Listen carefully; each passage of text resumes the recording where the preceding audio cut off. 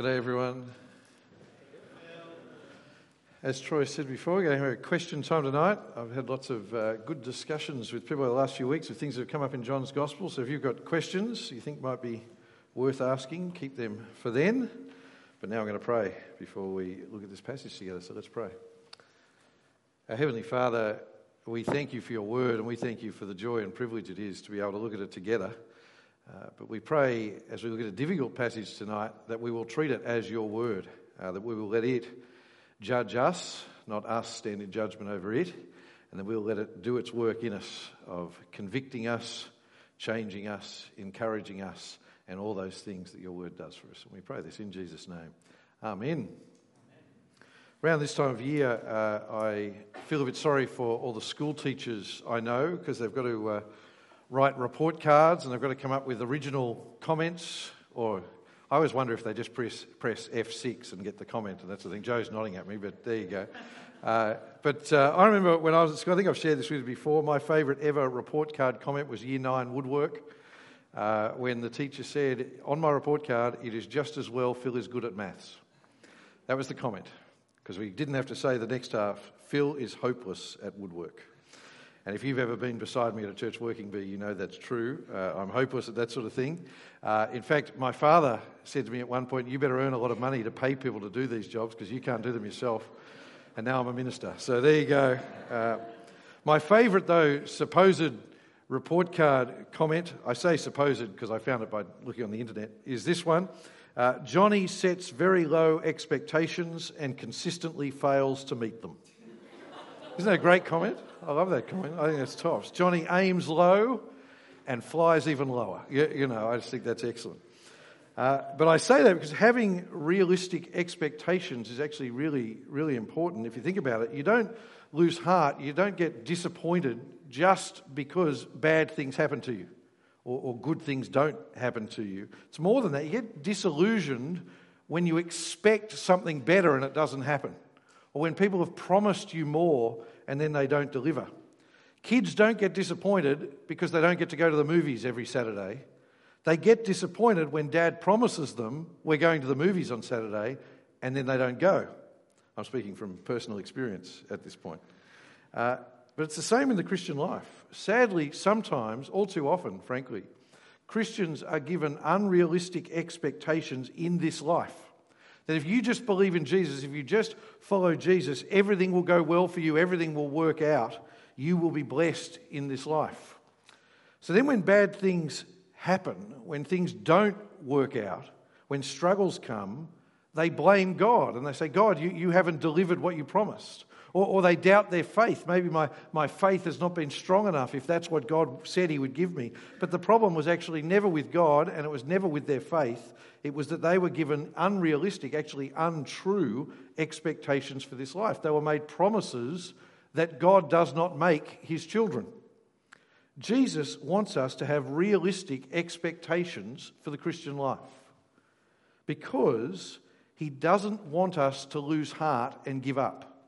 He doesn't want us to then miss out on the blessing God does promise us, the blessing of eternal life, because we think God is not faithful. See, so far in John's Gospel, Jesus has given his disciples and he's given us a wonderful picture of the blessings we have in following him. So just for a moment, just sort of in your mind, think about the blessings you have in Christ. Think, what are some of the blessings you have? And I hope, first of all, you think, I have the blessing of eternal life. That's the big one, isn't it? We have forgiveness of sins through the death of Jesus, which means we will not face the condemnation of God that we deserve, and instead we have eternal life with him. More than that, we have a place prepared for us. You remember just a couple of chapters ago, Jesus has gone to prepare us a place in God's house. So we have a place prepared for us in God's kingdom where we will live forever with God. And when we are there, there will be no more pain, and there'll be no more suffering, and there'll be no more crying, and there'll be no more mourning, and most wonderfully, there will be no more sin. That is, we will not mess it up. It will be perfect. And we have absolute certainty that we will be there because it's not up to us. That's one of the greatest blessings of all. We have absolute certainty that we will be there because Jesus has done it all. Jesus has paid the price for our sin. You're not there because you're good enough. You're there because you simply trust in Jesus, who is good enough. That is the Christian hope. That is the blessing you have if you're a Christian. Isn't that wonderful? No one thinks so. That's a bit disappointing. Isn't that wonderful? Amen. Wake up, everyone. Come on. But incredibly, our hope is not just in the future. See, sometimes you sort of think, yeah, that's the hope in the future, but now we just sort of get on with it. No. It is not just suffer now for blessing later. To use the old phrase, not just pie in the sky when you die, it's steak on your plate while you wait. God blesses you now, just not in the ways people often say he does. See, the Apostle Paul tells us in Ephesians, we have every spiritual blessing in Christ. Just think of the blessings you have now. You can call God your Father now because you have been adopted, chosen to be his child. You are forgiven now. You have that certainty of salvation right now. I mean, just in the last couple of chapters of John, just flick back over the last couple of chapters, 13, 14, 15 there, we've seen some of these blessings. We've seen how we have God's Holy Spirit.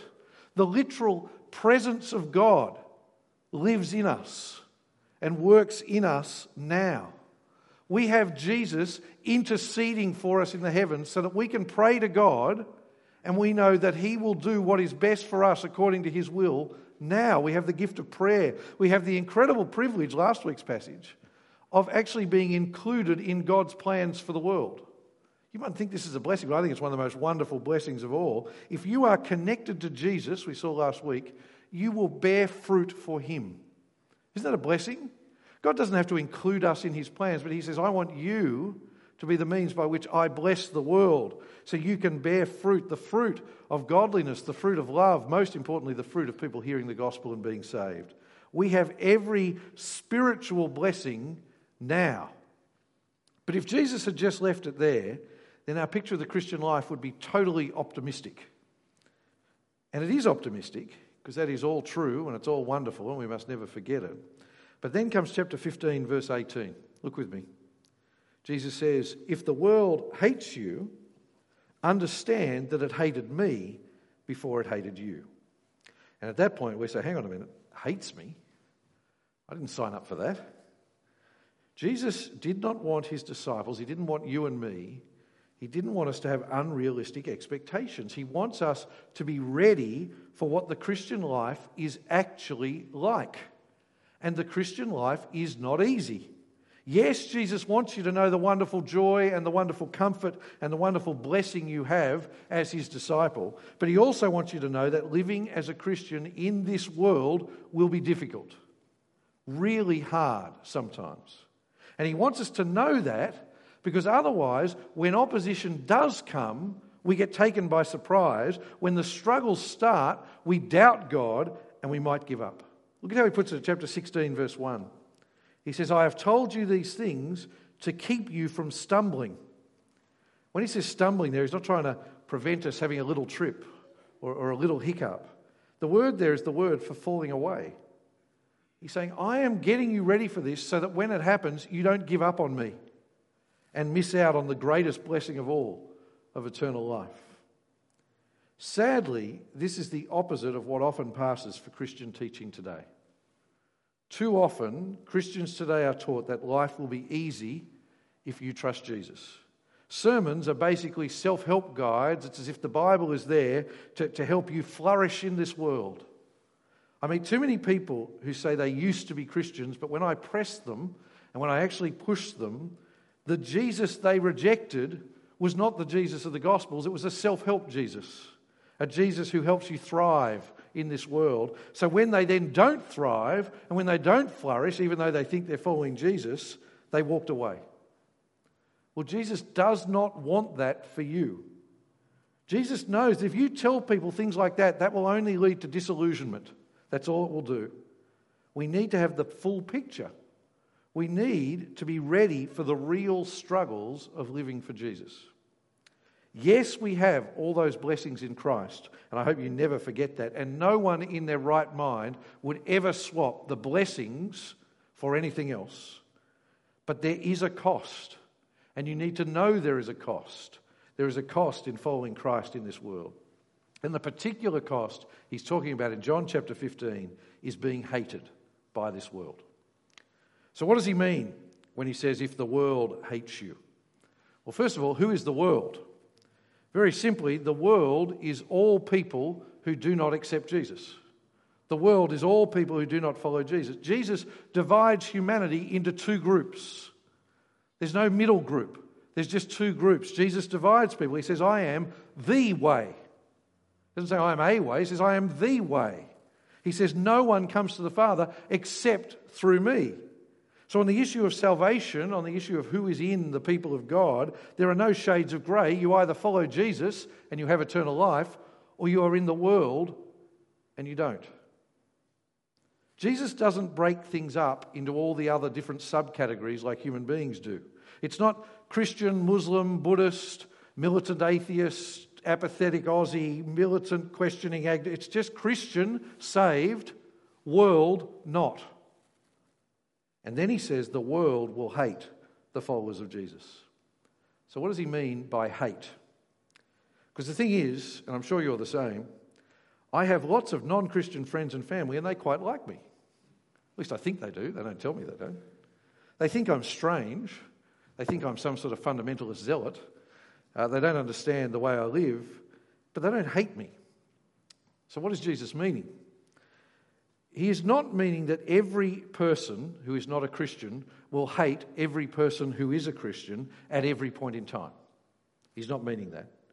He does mean, though, that when you share the gospel, people will not like it. And they will shoot the messenger. See, the thing is, sadly for many Christians, that does mean facing physical violence. You see, we have to understand we are not typical. Christians living in 2019 modern Sydney are not typical. We are living in this strange moment of history where we are still on the tail end of a Christianised culture. Our situation is not normal throughout history, and our situation is not normal in the world today. The first disciples, the hate was physical. As they preached the gospel, 11 of them were killed. 11 of the 12. The only one who survived to old age was John, and he survived in prison. Because that's what the world did to people who preached the gospel. And sadly, it's the same for many Christians still in many countries of the world. The secular press don't report this. You don't read it in the Herald. You don't see it on the Channel 2 news. Christians are the most persecuted group on earth still. More people die, in 2019, more people die for saying I am a Christian than for any other cause in the whole world. Christians are still the most persecuted group on earth. Go to Iran, or go to Saudi Arabia, or go to the north of Nigeria, or even China at the moment, and get up on a street corner and preach the gospel and see what happens to you. For other Christians, it's been economic persecution. Go to Pakistan and be a Christian. If you go to Pakistan and be a Christian, you are by definition the poorest of the poor. You will not have the opportunity to be in the government. You won't have the opportunity to run a business. You'll be the poorest of the poor. For some, it's social exclusion. For all Christians, at some point, it's being mocked. It's being belittled. It's being excluded from worldly opportunities. But the point Jesus is making is that ultimately the world will not love you, even if we have it better than people in those other countries. Ultimately, if you stand with him, the world will not love you and accept you. That's the reality. You will meet opposition. People must respond negatively to you if you follow Jesus. Now, I don't claim to be a prophet, but the reality is I pray for the generation who are most represented in this congregation at our church, because I think in the next 10 years, normal Christians, school teachers, airline workers, people who work for banks are going to start losing their jobs, or at least have the choice, am I willing to lose my job rather than deny Jesus? When their employers demand that they affirm moral standards that a Christian can't affirm, it's not just rugby players and tennis greats who the worldly powers are going to start demanding sign off on their anti-Christian agenda. That is the future in Australia. So we have to be ready for it. But back to our passage. The question is why? Why does Jesus say that the world will hate his followers? Well, there's several reasons he gives in this passage, but the main overarching one is it's because the world hated Jesus first. That's why. It's nothing personal. It's the man we follow who the world doesn't like. My family moved around a lot when I was growing up, and so I changed schools more times than I can count. And sometimes I was only at a school for like 2 or 3 months at a time, and then we'd have to go to a new place. Not because I got kicked out, although anyway. But there was one school I was only there for 3 months, and I hated every day of it because I was in a fight every morning tea and every lunchtime. And I didn't start one of them. It was all because on the first day I walked in and looked around, and there was one guy sitting on his own. And I thought, I was only in like year 5 or something. I thought, I'll go and sit with this guy. Let's call him Ian, just in case he listens to the podcast. That's not his real name. So I made friends with him, and he was a nice enough guy. But there was this big group of other guys who, for some reason, hated Ian. And that meant, because I was friends with Ian, they didn't care anything about me. It didn't matter anything. It had nothing to do with me. At least I tell myself that. They just wanted to fight every morning tea and lunchtime. It didn't matter. I was with Ian, and they didn't like Ian. Well, it is like that with Jesus. If you're with Jesus, well, the world hates Jesus. Just look again from verse 18. It says, if the world hates you, understand that it hated me before it hated you. If you were of the world would love you as its own. However, because you are not of the world, but I have chosen you out of it, the world hates you. You see the point Jesus is making? He's saying, if you were just like them, they wouldn't hate you. But because they hate me and you're with me, they'll hate you. I've chosen you out of the world. You belong to me now. You don't belong to them. And if you're with Jesus, why would you expect something better than what the world did to Jesus? And that's the point he makes at verse 20. Look there. He says, remember the word I spoke to you. A slave is not greater than his master. His point is, if I'm the master and you're my servant, well, if they crucified me, why do you expect that you'll get better treatment? He says, if they persecuted me, they will also persecute you. Now, as confronting and scary as this is, I actually think it's sort of comforting as well, because Jesus is saying, remember, it's nothing personal. Remember, it's not you they hate, it's your master. But that still leaves the question of why. Why does the world hate Jesus? It just doesn't seem logical. Jesus never hurt anyone. In fact, the opposite. He was known for healing people. He was known for calling on people to love one another. He was encouraging everyone to love even their enemies. Why does the world hate him? Well, the answer is really very simple. It's because Jesus exposes our sin. That's why the world hates Jesus. Jesus makes us realize, I'm not a good person who deserves God's blessing. Jesus shows us that we're guilty of rejecting God and ignoring him. The Pharisees didn't hate Jesus because he did miracles. They didn't hate Jesus because he healed people. They hated him because he said, despite all your religion, you are a sinner who needs God's forgiveness.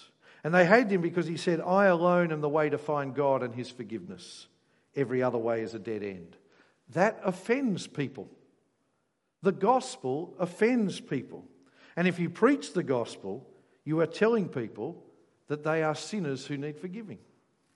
And if they refuse to believe it, that offends people. One of the key images we've seen all through John's gospel is that Jesus is the light shining into the darkness of the world. Well, for people like you and me, I hope like you, who listen to Jesus and believe, we love the light. We think Jesus is wonderful. Even though he exposes our sin, even though we look at ourselves in the light and say, yes, I'm a sinner, I deserve God's judgment, we then say, but I've been forgiven through the death of Jesus. Jesus has washed me clean. But the world, if you don't believe, they say, who turned on that light? Let me get out of the light. Don't tell me I need forgiveness. I'm good enough myself.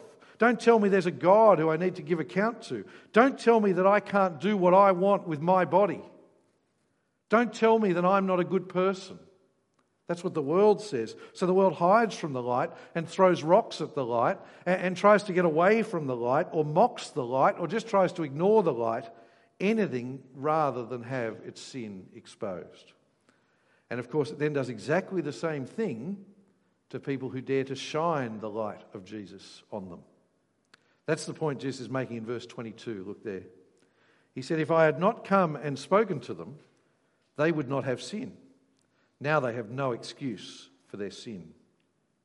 That's a tricky verse, isn't it? I'm sure you've already grappled with it in your gospel team, or you will on Wednesday night. But Jesus can't be saying people did not sin and deserve God's judgment before he came, because that would be to deny everything else he's already said in John's gospel and deny everything the Old Testament says. Now, I think the point he's making is now that he has come, now there are no shades of grey anymore. Now no one can say, but what about? There is no excuse anymore, because the essence of sin is to reject the God who created us. That's the heart of all sin, is to reject God. And God has now revealed himself finally and completely and fully in his Son. God has shined his light into the world. And so if people reject Christ, then that's it. There's nothing else. Their guilt is final. Because if we reject Christ, we have rejected God at his most clear. There's no further revelation to come. And so when people reject the person who's telling them about Jesus, they're not rejecting you, they're actually rejecting God. That's who they're rejecting. Look at verse 21. He says, but they will do all these things to you on account of my name, because they don't know the one who sent me. See the way it works? They reject us, the messengers, but when they do that, it's not us they're rejecting Jesus. But even worse than that, they're rejecting the one who sent Jesus, which is God the Father. Which means now the world has no excuse for its sin. Now, with all that in mind, I want to draw out some concluding points for us. And you'll see them printed there on your outline.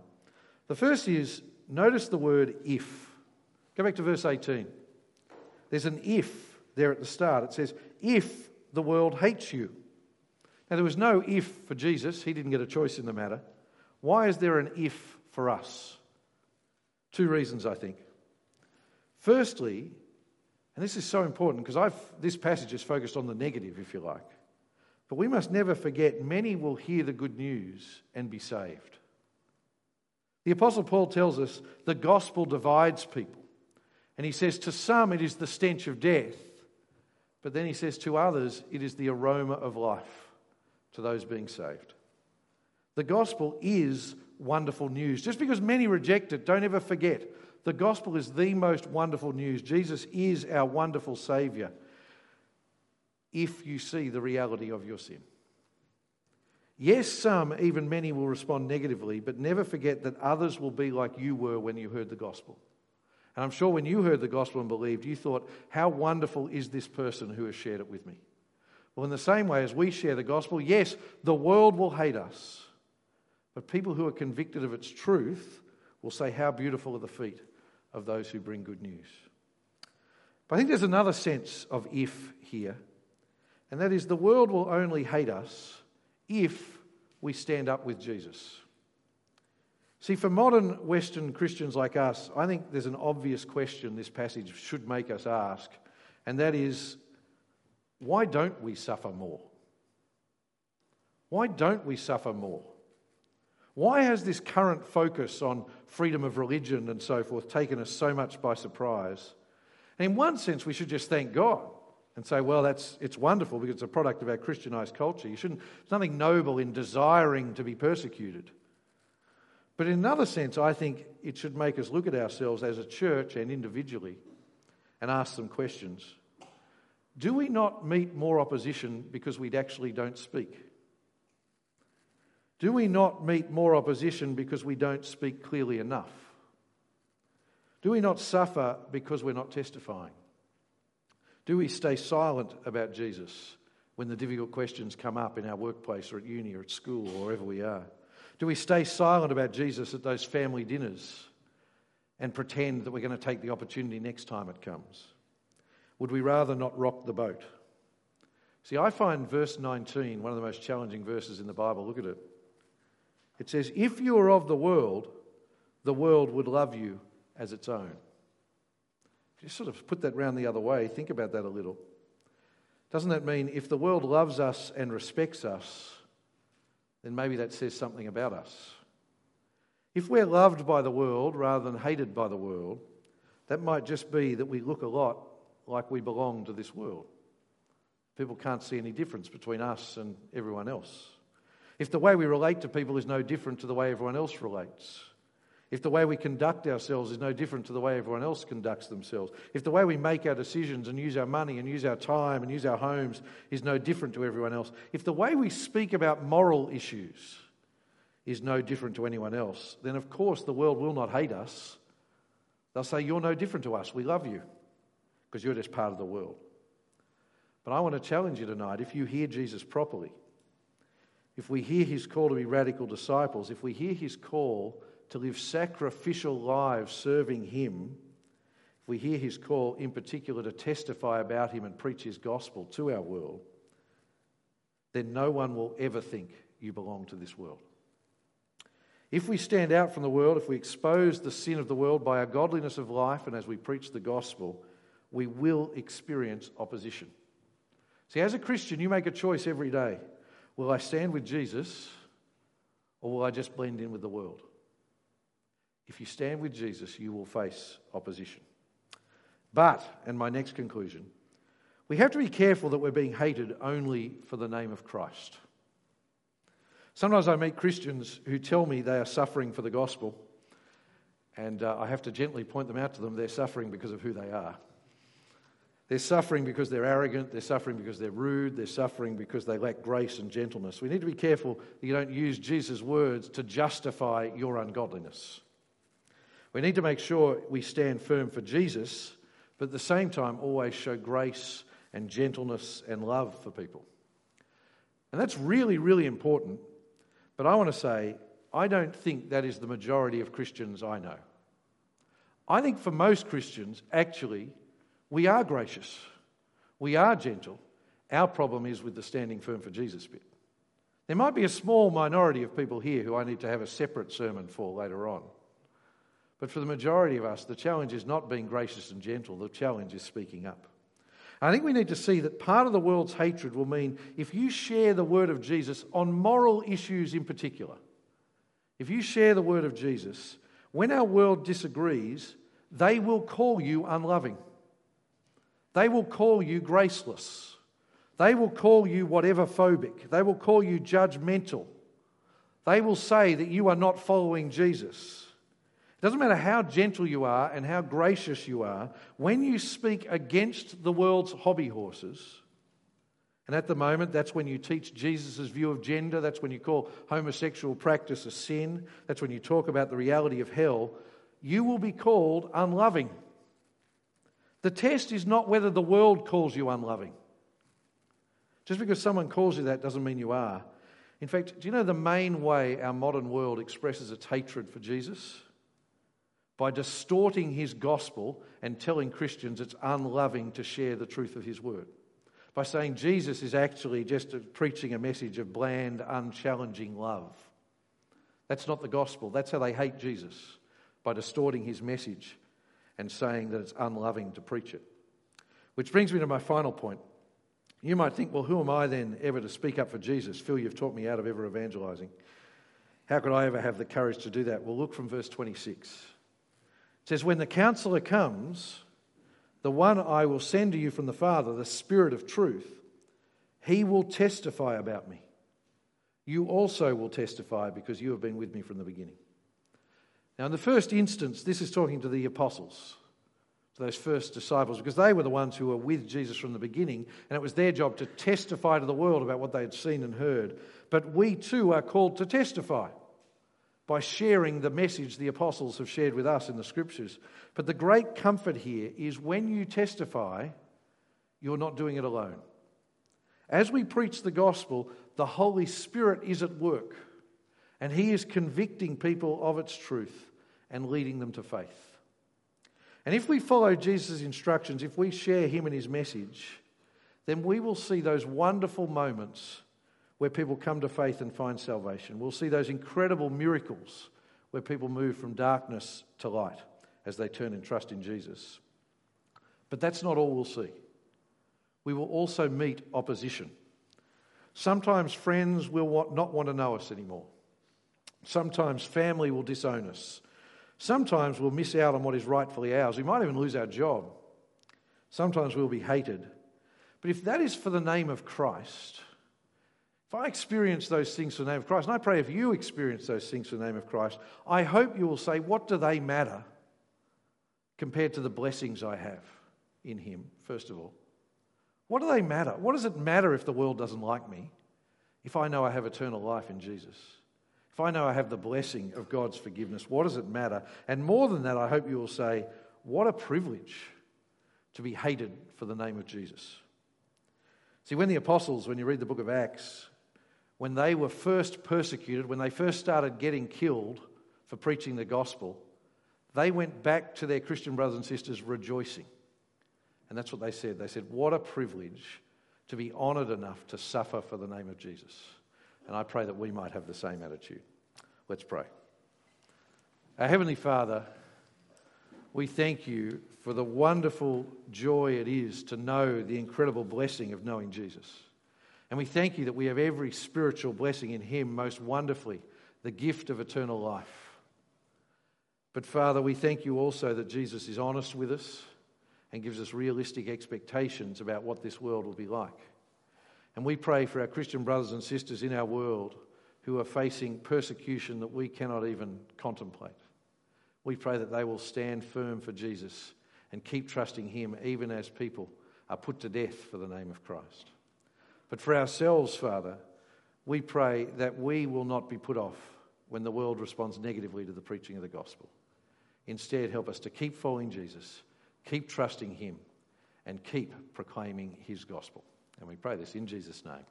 Amen.